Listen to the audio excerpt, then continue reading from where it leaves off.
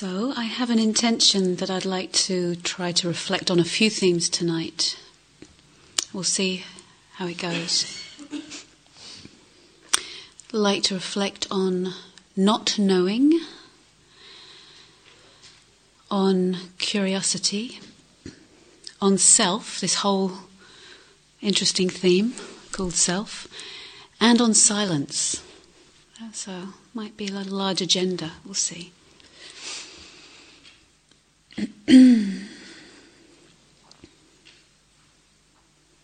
So what's your relationship to knowing and not knowing?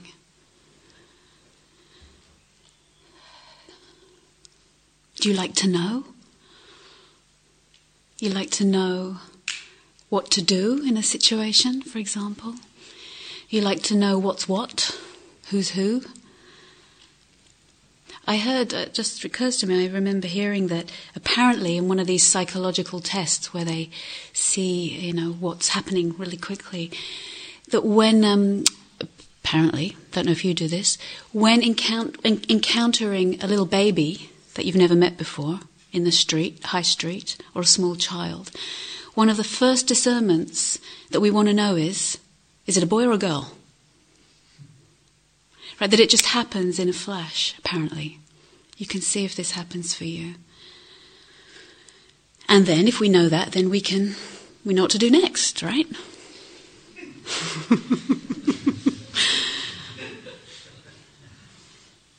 Based on conditions of ideas, of conventions.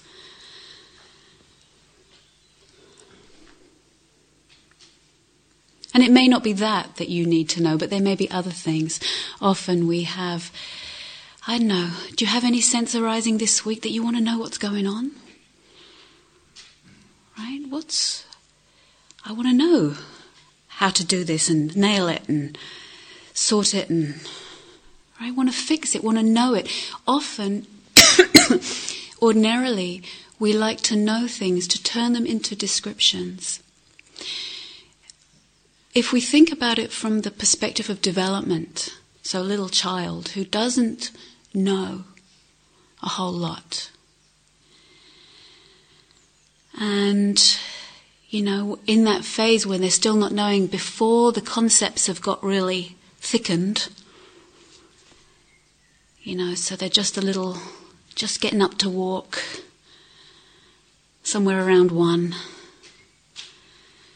They don't know a whole lot, but they're really curious, right? And they can go up to the taps in the sink.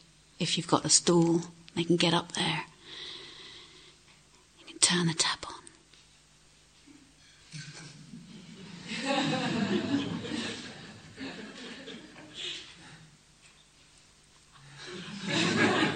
And what happens if I put the plug in? There's no words yet, and the water fills up. And it spills over the edge.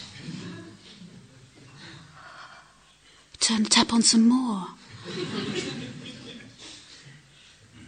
Water's everywhere. Wow.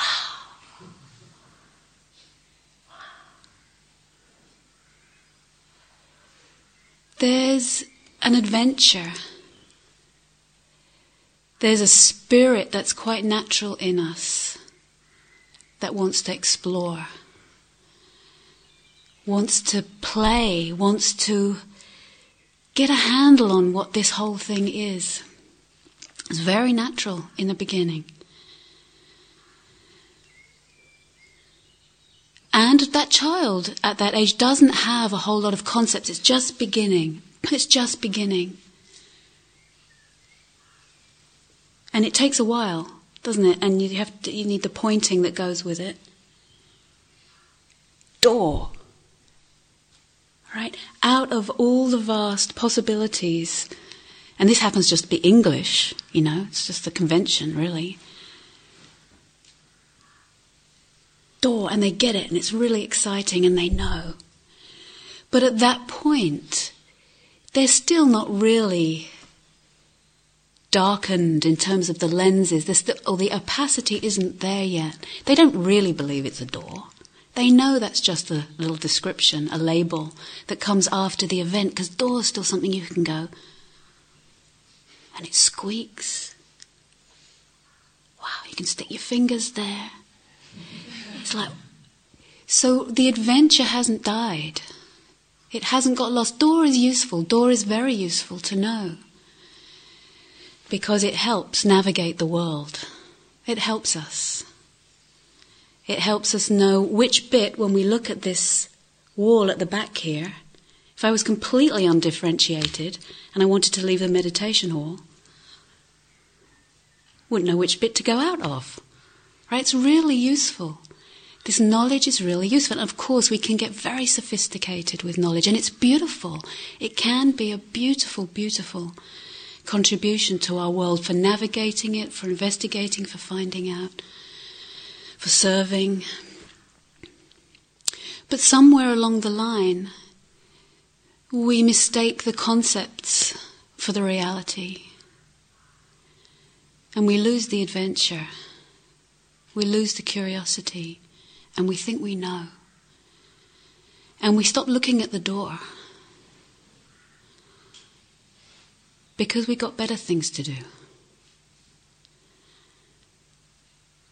We stop looking at the water coming out the tap, because somehow there's something more important, we think.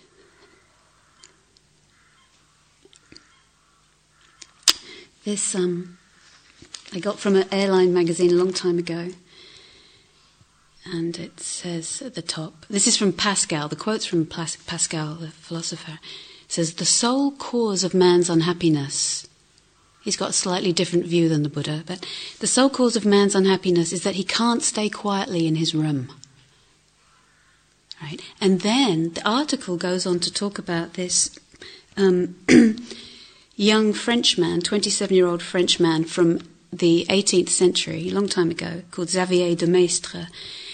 And he undertook a journey around his bedroom, later entitling the account of what he had seen, Journey Around My Bedroom. Then he got so interested in this investigation, he went on to a further investigation. This time he travelled by night and ventured out as far as his window ledge, later entitling his account, Nocturnal Expedition Around My Bedroom. And it goes on and on about all that he discovered.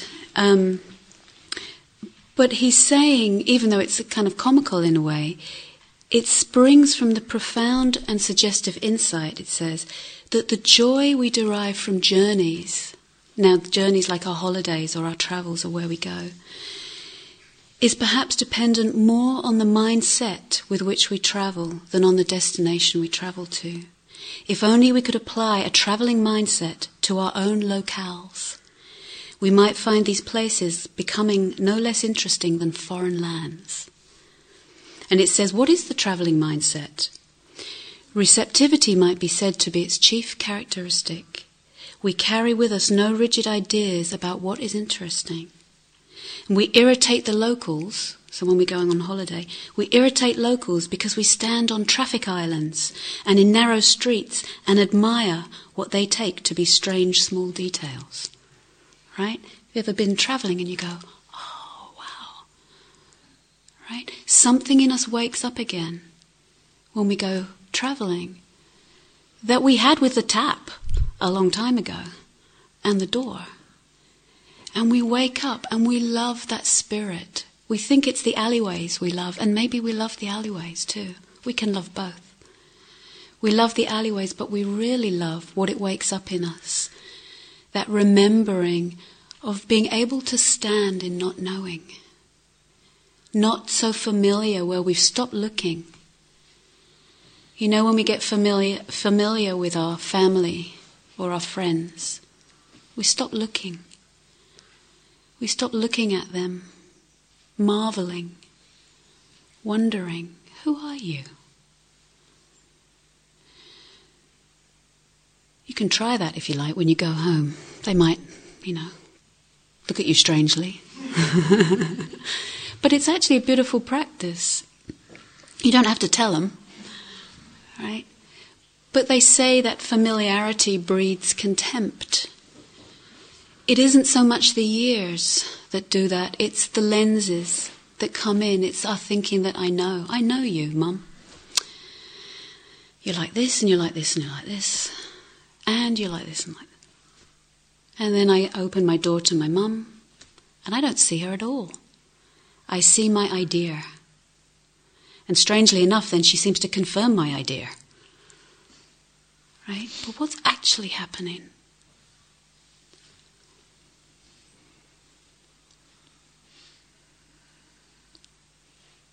So what would it be to take that young Frenchman's investigation into our own, into me, into what we call ourself? This adventure, which we completely usually overlook. We overlook. Because everything's more interesting out there. And that's what it's a little bit like as we start to develop as a child, and we get the concepts and we start to get the framework of what things are called and how you can put them together and how you can count and do things. And the world becomes our adventure in this development, this phase of development. It's important. It's really important. We can get our Lego or whatever it is and we make things. And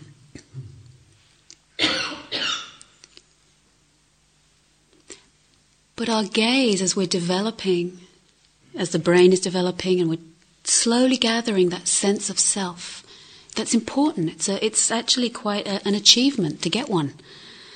When you're sitting here today, you probably think, I wish I didn't have such one. But it's actually an achievement to get some relatively functional, more or less, you got here, more or less functional self. And for that child as it's developing, the world is its adventure. And the gaze turns out. We need to learn how to interact and how people see us and how to respond. And the gaze very much turns out for most. And then we come to meditation and we see this self and we think it's the problem. It's not actually, but hopefully I'll get there. We see this sense of self and we're asked to turn in and look in, and then this big dichotomy can arise. Oh my goodness, if I turn in, either there's nothing much there because our gaze and our training has been turned out, or the fear, wow, if I start turning in, am I going to leave the world? Am I going to leave the world behind? And either, depending on our relationship with it, we might say, oh yeah, I'll be glad to leave the world behind, it's so much trouble. Or, no, I love the world. I love the world. I don't want my practice to lose contact with the relationships and the forms and the extraordinariness of what's here. All the time, in that view, which we haven't looked at yet, is the sense that there is an inner and there is an outer. And that these are two different worlds. So let's put a question mark by that for the moment. Just have that sort of suspended there somewhere.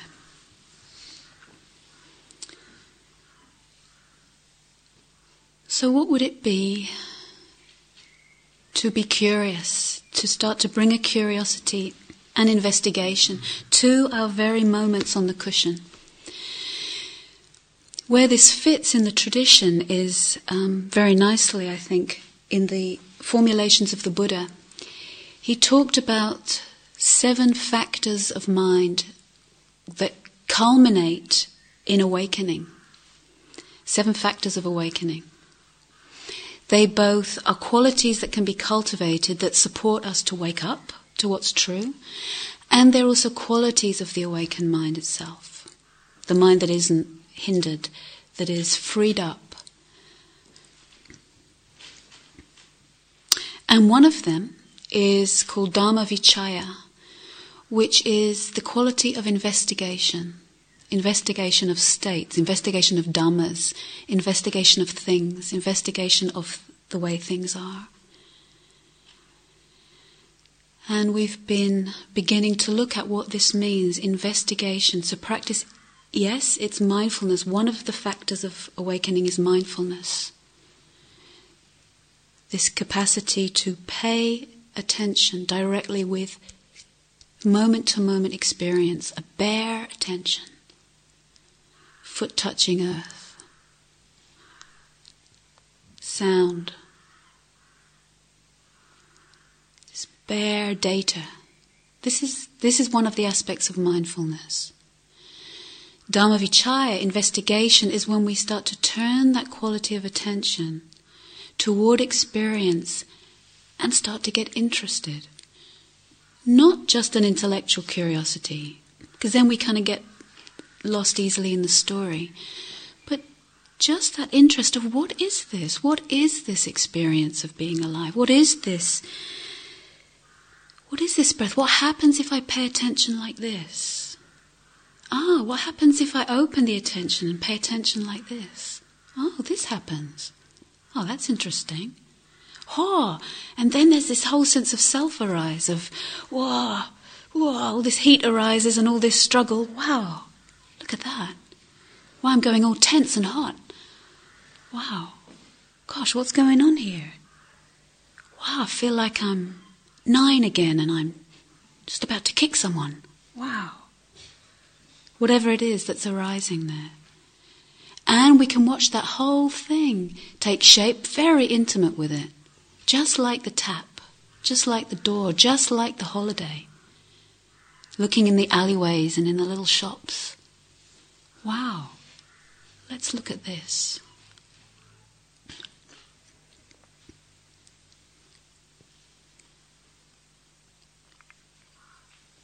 So I would say, that the journey of awakening, in a way,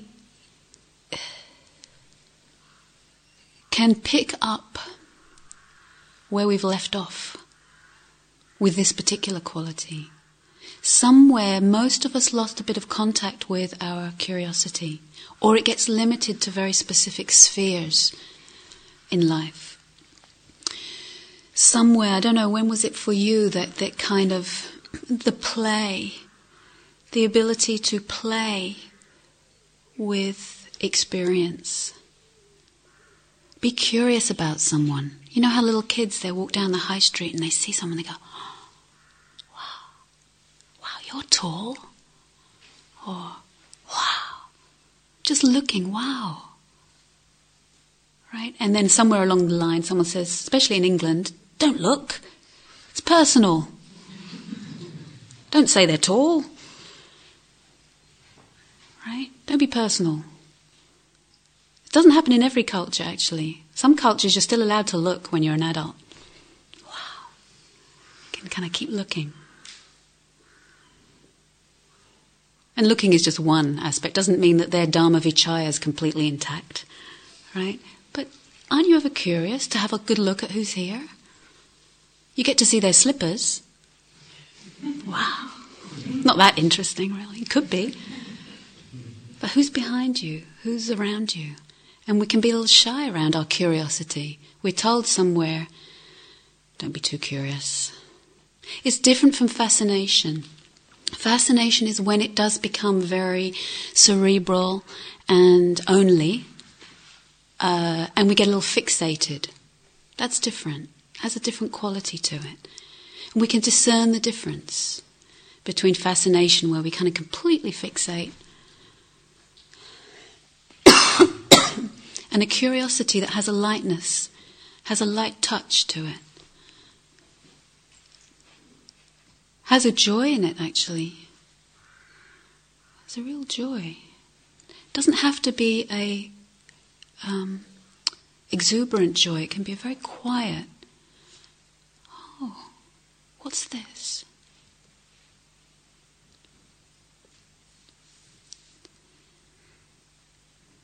Has actually a quality of heart to it, curiosity.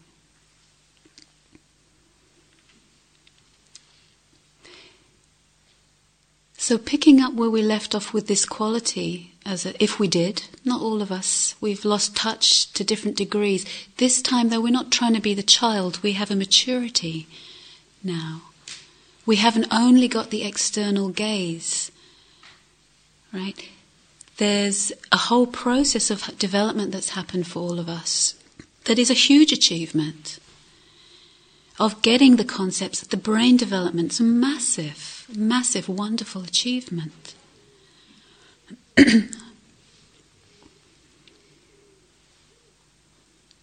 Of being able to self-reflect even. You know, at a certain point, there's enough capacity we can turn around and go, oh yeah, this is what I'm like this, and I'm not like that. And then somewhere around, you know, whatever age it was for you, teens or somewhere, we more or less get this sense of self together. At least everyone else seems to have one, so I ought to, and kind of find out who I am. And am I going to be I don't know, it's still rather fluid as a teenager. Am I going to be a goth or a hippie? You know, we get some other sort of identity going. Or whatever else. Or I'm not going to be any of those. I'm going to be someone with no identity. That's who I am. I'll have the identity of no identity.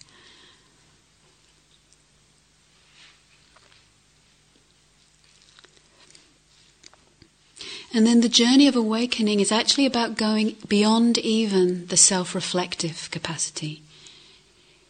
This self-reflection is extraordinary. It's an evolutionary marvel that we can turn around and look at ourselves and say, yeah. Awakening, we could say, is the next adventure. The next adventure. And very natural for us to want to discover more, to want to know who and what we are beyond this limited sense of self, because however good a self we've got together, however functional, however approved or not approved of it is, something in us also knows, has the sense of the potentiality that there is something more than just this limited sense of self, no matter how good a self you've got, how successful it is. And the beautiful thing in Dharma teaching is that we're not trying to get a more successful self. Does that sound like good news or not? Or you still want a successful one? Right? We're not trying to get a more successful self.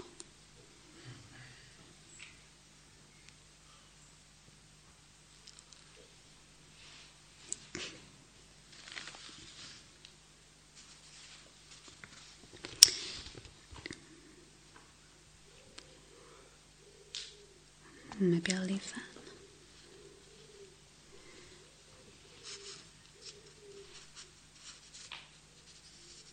So this not knowing.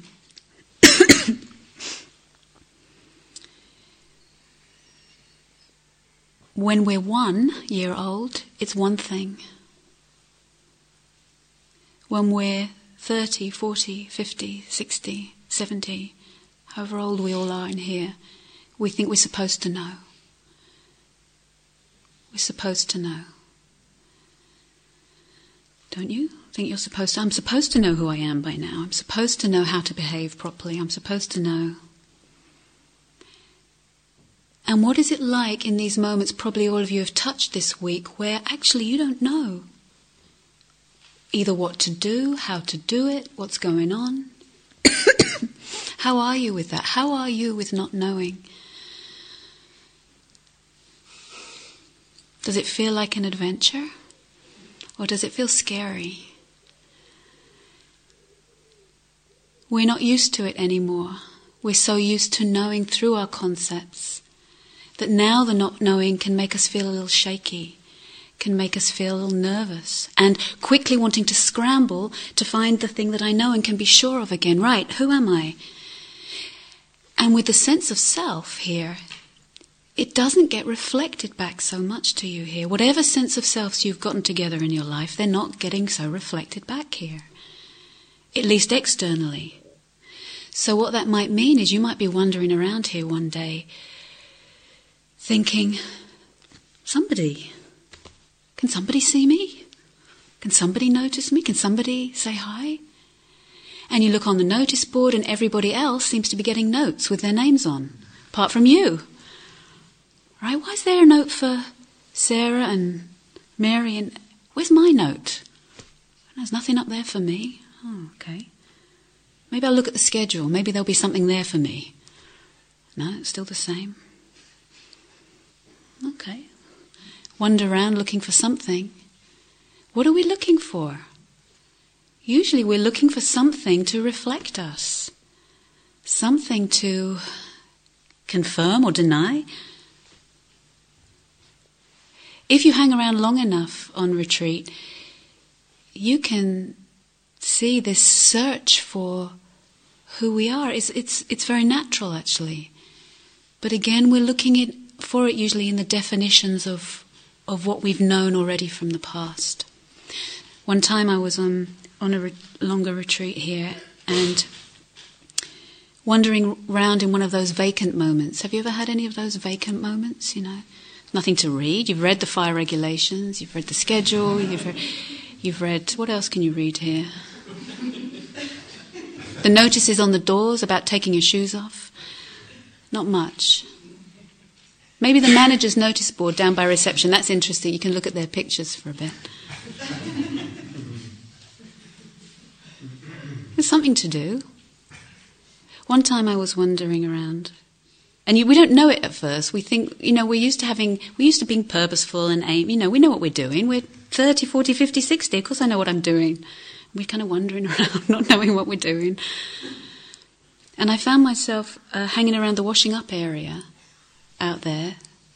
And at the time, I didn't know what I was doing there. Often we don't quite know what we're looking for half the time. And I was hanging around this bucket, and which I think they still have, that says wet tea towels and... it says that, does it? Yeah, dirty tea towels. And I had done a temporary relief coordinator job for a month when somebody wasn't there, and I had been a few years before, had written on the bucket, dirty tea towels. And it was such a comfort. I hung around with that bucket, because at least,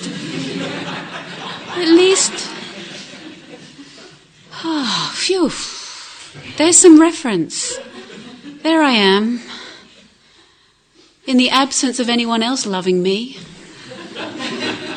caring about me, saying how you're doing, telling me I'm good, telling me I'm bad, at least. And then at some point we see it, what we're doing. Oh, well, that's a bit odd.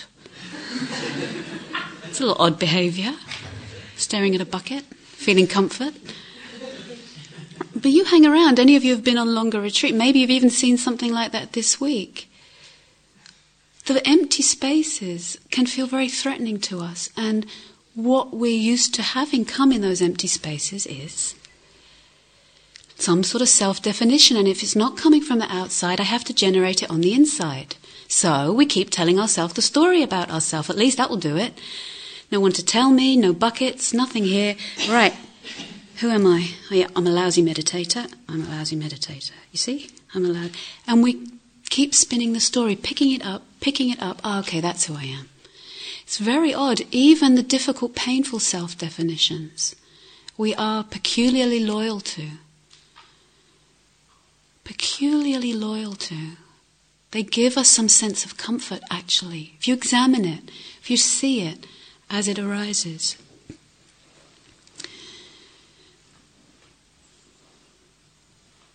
Often relationships, and I don't just mean intimate relationships, often relationships can be about reflecting to each other these familiar senses of self.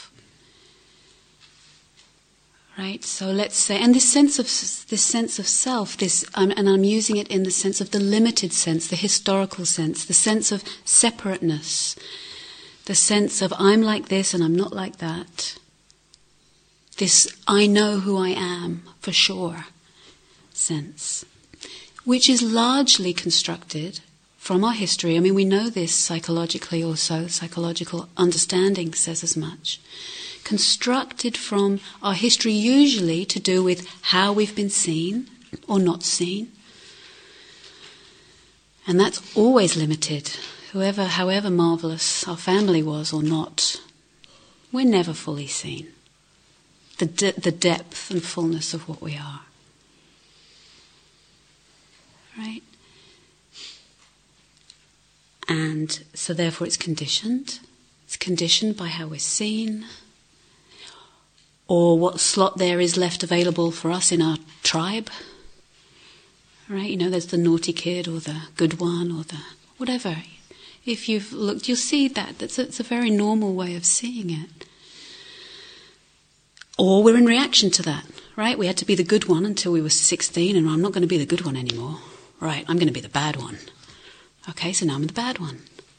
Now I'm the bad one. Again, it can be a reaction to the history, whatever it was, whether we've been the good one, the bad one, the sweet one, the funny one, the angry one, quiet one, serious one. Well, we got a few of those. When we come to sit, they arise for sure. And so do some other things that weren't necessarily on the mat before. Sometimes there's moments of silence, and it might be what we've been wanting all week. And there's a moment of stillness and silence, and then, whoop, we're afraid, become a fearful one. In the silence, the definition doesn't reflect us in the same way. And there may be some fear that arises with that, and there's a process of deepening in the trust of not knowing and not having to pick up every self-definition that arises. Sometimes we pick them up and we spin with them and we examine that, we look at it. That's our Dharma practice too.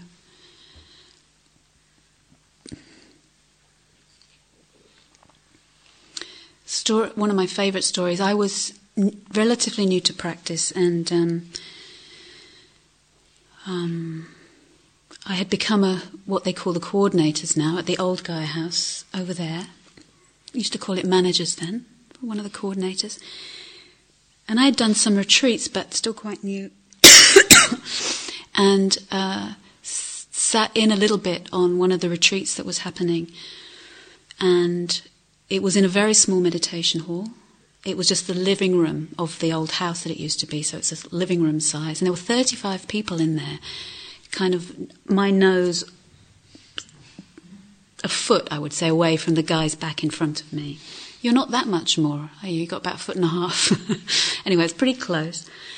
And the man in front of me, I was newish to practice and sitting, got bored after 30 minutes, opened my eyes. And I thought, that's who I am. That was my definition. I'm just a 30-minute girl. Right? That was a kind of new meditation definition. Yeah, that'll do. That's good. That's who I am. Right? I'll just hang out for the next 15 minutes. And when I opened my eyes, sometimes the man in front, who I knew was a very experienced meditator, so I had deep respect. I knew he'd been around the circuit a long time. And I was a bit curious, actually, to be honest. But I could only see his jumper, so it wasn't that interesting. But when I opened my eyes, I would see his shoulders going up and down like this. And some of you have heard me tell this a million times, and I was really curious. Like, wow, when are they going to teach me that part? You know, it's like, yeah. Obviously, I'm not big enough, old enough, wise enough to learn that technique. But anyway, in the small group meeting near the end of the retreat, he was reporting to, and I got to go as well. And he was really shaken. He was really shaken, and looked a little afraid. And he said, I don't know what's going on. He said, I really don't know what's going on. He said, I'm really, really dedicated and serious about this meditation. You know, it's really important to me. He said, but in the sitting, I just can't stop laughing. He goes, I can't stop laughing. And he was he was really scared. And we might think, how lovely for him. Doesn't always feel like that, does it? When something that's not in our box shows up. Wasn't in It wasn't on his brief. Right? And when it's laughter, we might sit here and think, oh, that's beautiful. Lovely, lucky guy, how wonderful. Kind of opens things up for him. But anything when it opens up, we're ambivalent about it, usually. And we might see it the other way around. Let's say, actually, I'm the fun girl about town. And I come to meditation and, whoa, I get really, really serious, or I get really down, and that doesn't fit my definition. Right? From the perspective of practice, we're not trying to get the best self. We're not trying to get the best experience. From the perspective of awareness and the perspective of the depth of what we are, it doesn't matter what our experience is. It really doesn't. We can learn to work with it more or less skillfully and help some of the pain to heal and be liberated, for sure. But from the perspective of awakening, it's okay. Whether what arises is the sadness, the fear, the joy, the love, the anger. It's when we spin it and take it to be me, take this as I am, this I am at the center of experience, is actually what keeps the whole thing spinning. And this is what the Buddha was really excellent at pointing to. This sense of I am right in the middle of that spin. Because actually, if you examine the mind states, which is one of the places that we take this sense of self very strongly, say it's sadness. Actually, sadness arises when the conditions are there for it. The sense of the I am, taking it as a definition of who and what I am, this bit's actually extra. This bit is actually imputed, it's added, it's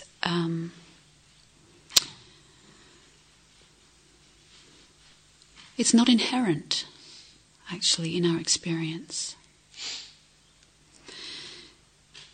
So most spiritual traditions actually have something to say about self.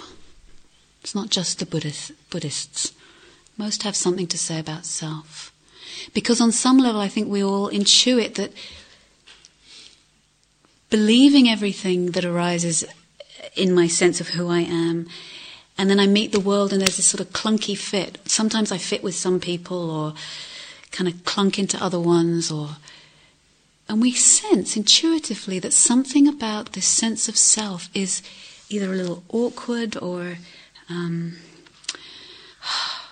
tiring or clunky or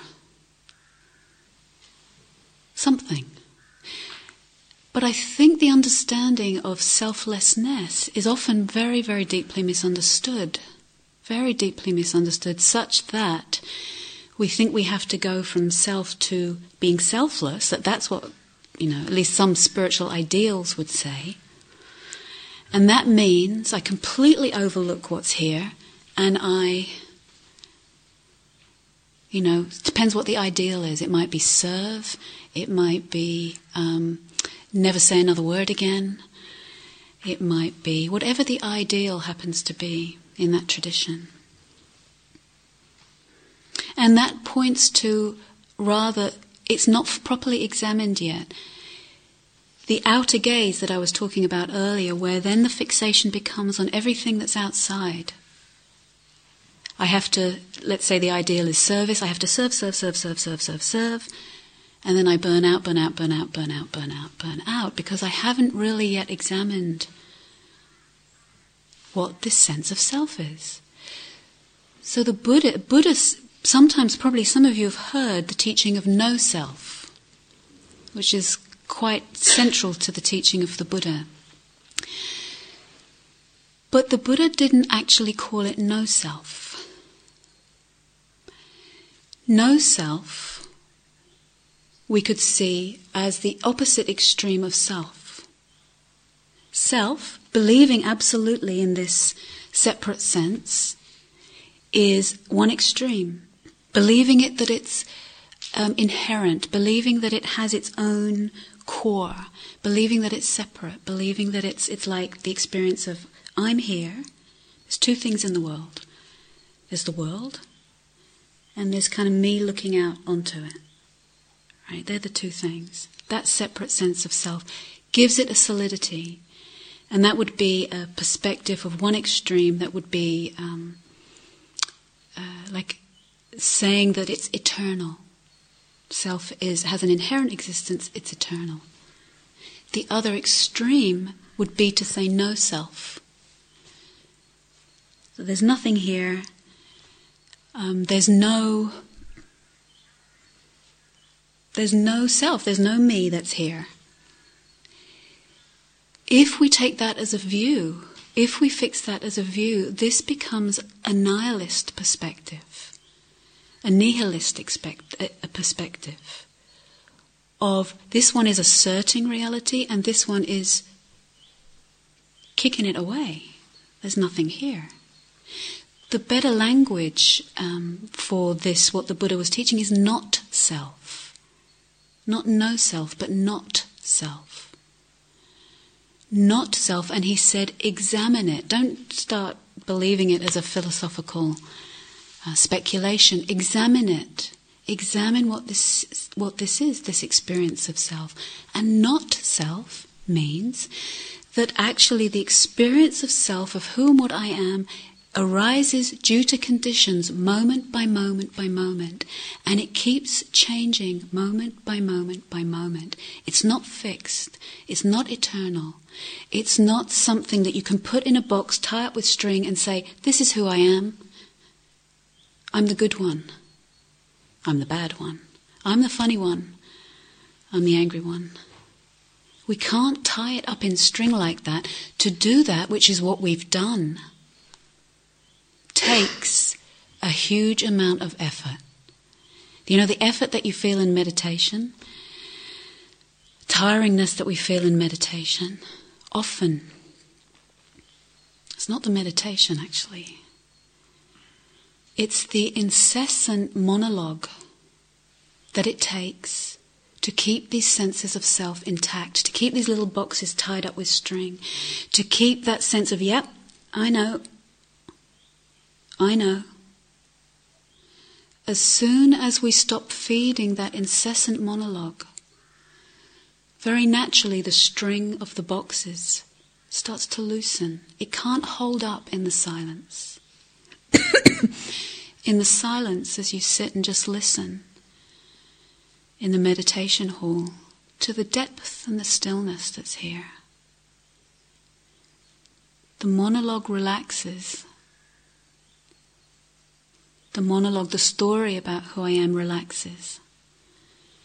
In that relaxation, it's as if the string comes off, the boxes start to open. But it's all unknown. It's not known to us. It doesn't fit neatly into the preordained history anymore. There will be the historical formations that may arise in the present, right? But when we meet them from the silence, there's that which is listening, that which is hearing, that which is holding this, that the box can start to open.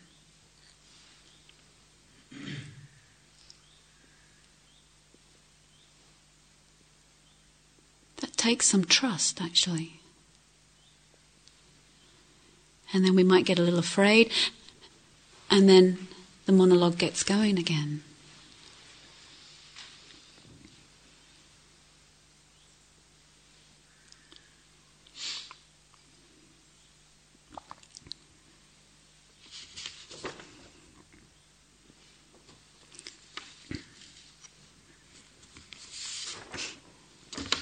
See.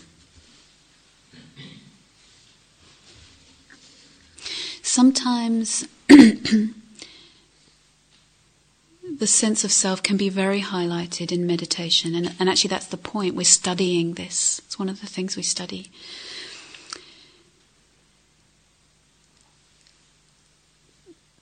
But a duality can arise for meditators very often, which maybe goes something along the lines of, right, I'm going to go meditate. I'm going to go and get still, especially if we've had some experience. If you're a beginner, you probably have a much more open mind on some level. I'm going to go get still or blissful or whatever it is you've had that you've liked. And then I can get out of this whole painful, ugly scenario called self. I'll get the stillness, I'll get the bliss, I'll get the whatever it is, and then I don't have to go there to this painful, limited sense of who and what I am.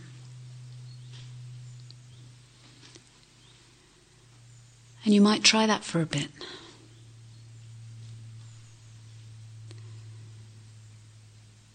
But then we have to sort of squeeze ourselves away, push ourselves away. And it's brutal, actually. It's brutal.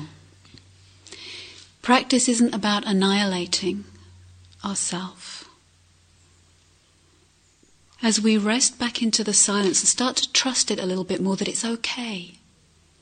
I think somebody said, was it today or yesterday, something about, they were exploring their experience and said, no, I mustn't relax and just breathe out and open to the silence and the calm that's here. Because if I do, I'm going to explode. Right? That was the belief. She relaxed a little bit, arms dropped away from holding herself tightly. Breath came out. She goes, I didn't explode. Right? There was a surprise. She was ready to be surprised. Just like the little one with the tap is ready to be surprised. We don't think we know already. Then something new can happen for us. It's our not knowing, it's our knowing, the knowing that has the thick lenses on it, that keeps us in the sense of two-dimensional, where the world becomes like, I already know it. I already know what's here. The world becomes two-dimensional. I've stopped playing long ago. It's not an adventure. The best I can do is just put up with it for the next 30 years, however long I've got left. All right? We've lost the capacity to be surprised. We've lost the capacity, somewhat, to feel awe. And I know you all haven't lost all those capacities. In practice, we also rediscover the willingness to be surprised, the willingness to stand in the blue summer sky and the green leaves out there. Go, wow. And really let it in. It's actually pretty awe-inspiring that you have 6 days in England in June. Where it's sunny. Well, that's a surprise. I've never taught a retreat at Gaia House. I've taught retreat in June every year for years, never like this one.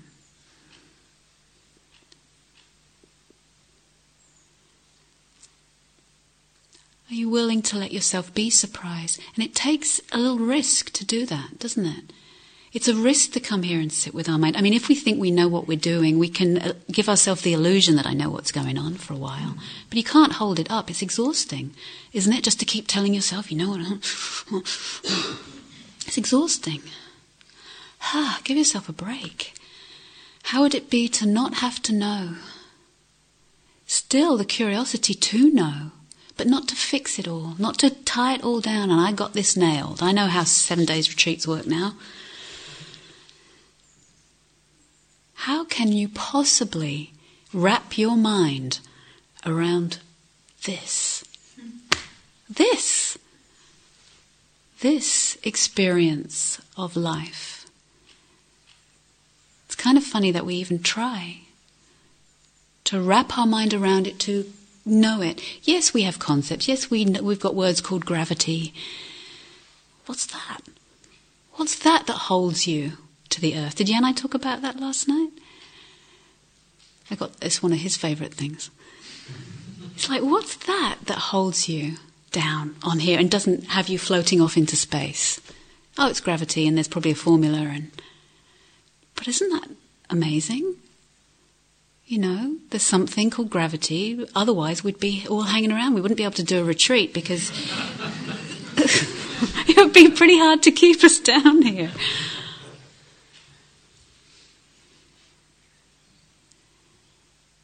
It doesn't get dark enough till really late here, but maybe you can do it when it's not dark. Lay down on the earth out there.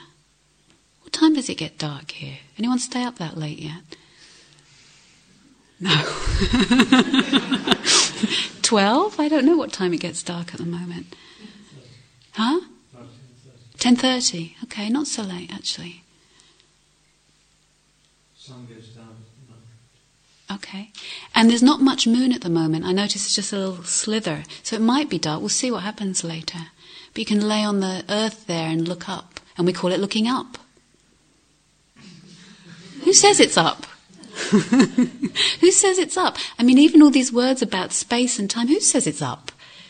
And as Yanai's fond of saying, from his perspective, he's from New Zealand, we're down. We're on the other side. And he's looking up, we're looking out. There's a lot of conventions around it. If you lay back on there, look up at that sky at night. But what happens when we do that, when we just see, when we just let the contact come towards us, very often that sense of self reasserts itself. Right, that's very lovely, but what about Coco? Or, that's very nice, very awesome, thank you very much. Let's go to bed. Right? Can we tolerate? How well are we able to tolerate not conceiving, not possibly being able to wrap our mind around?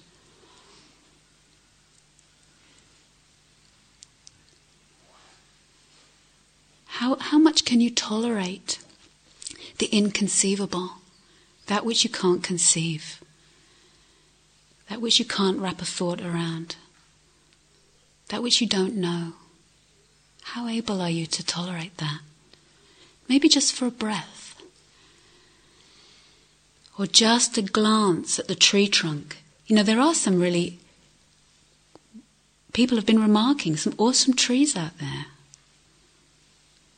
Something bigger and older, like some of those trees, can break through our sense of familiarity.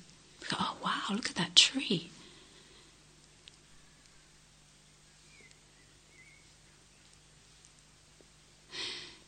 The cartoon of Calvin and Hobbes, the little 6-year-old boy with the tiger teddy bear who he has fantasy games with, and it's a real tiger sometimes.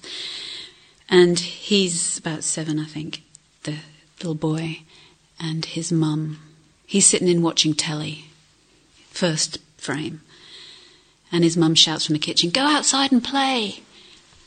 And he just kind of hunkers down. Next frame, she's shouting louder, go outside and play. And he's going, no. Next frame, same. Next frame, she's got him by the scruff of the neck. Back door's open, she's pushing him outside. Go outside and play. And he's going, no. And she says, why not? And he looks out and he's out there in the back garden. He's going, it's too real. It's too real. It's very real to not come with our knowing. It's very open. We want the protection of our knowing sometimes, to know how to do it. How do I do it? We have conventions, cultures, all of us. We have conventions and they're fine, they're not the problem, but we think they're the reality. We have conventions of how to greet each other so that we know what to do. We shake hands, that's what you do. You meet this other being and, God knows how they got to be them. But you shake hands, right? Or different cultures, you might bow. I read this book, I recommend, it's very funny, but also very poignant, called Watching the English.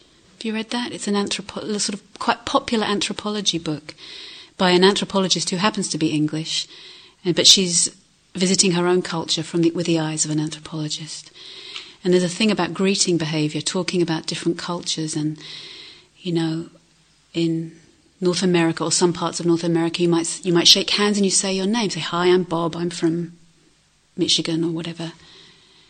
And that's how you do it there. And what an anthropologist looks for is the rule that kind of unifies the behaviour. And most cultures have a rule of how you greet each other. It's quite formalized, which can be beautiful. But often what we can do is mistake the convention for the real meeting if we're not careful. She said the only rule she could find in England for greeting behaviour was what she called the awkwardness rule, where to be quintessentially English you have to greet awkwardly. You have to kind of not quite know what you're doing. It's like, do you shake hands, do you hug, do you kiss, do you... Right? And hopefully we can see that with a light heart. It's like, oh, okay. Which actually, in a way, points to the fact that it's a little more unknown. You know, often we're awkward because we don't know what to do. We'd like to know, how do you do it here? Which we don't know. How is it not to know? How should we meet? Are you a kisser? Are you a hugger? Can we tolerate the not knowing? It's not just about the night sky. It's about our encounter with ourselves, with each other. It's all rather mysterious, actually. And in that, if we just trust a little bit more, which we practice over time, we know we can start to relax a little bit the monologue. Slowly over time. We get glimpses of a little more stillness, more contentment. We're drawn to that. There's something intuitively that we're drawn to. We love it. We trust a little bit more. The boxes open up. We can tolerate a bit more of our own material, our own pain, our own joy, our own pleasure, our own neutralness and the stillness and the depth of the silence. We can tolerate more and more trust that actually the process has an intelligence to it. I don't have to fix and control through my knowledge. I can have the knowledge. Knowledge can be beautiful. But I don't have to mistake the concept for the reality.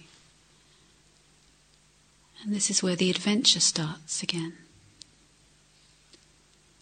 It might be a very quiet adventure into the silence, into the stillness.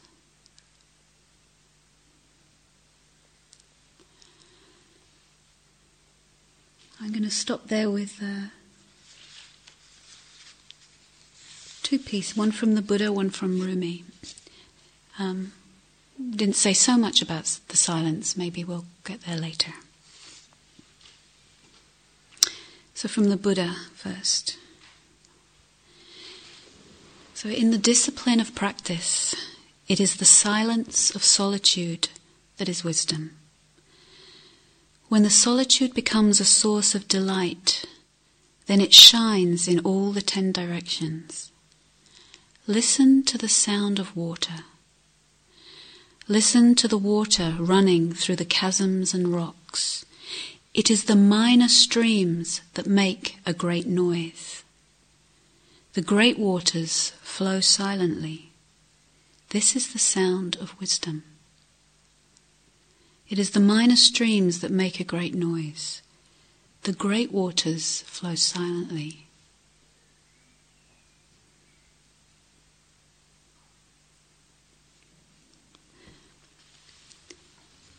And I'll finish with this one from Rumi, the poet. It's called Quietness. He says, inside this new love, die. Your way begins on the other side. Become the sky. Take an axe to the prison wall.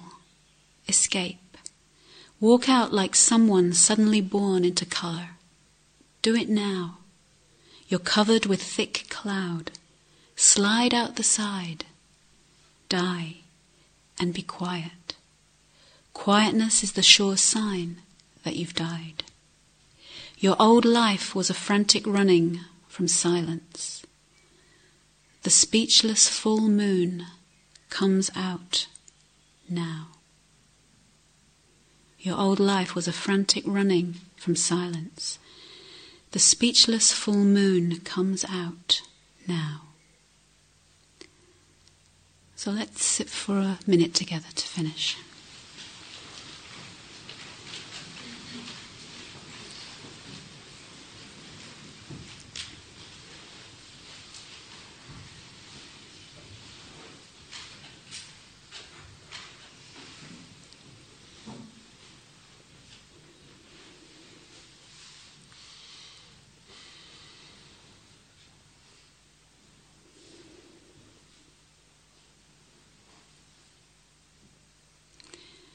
So when he uses the word die, he doesn't mean a physical death. He means dying to the old, that the old skins can shed, the old skins can drop off. The dying to the old.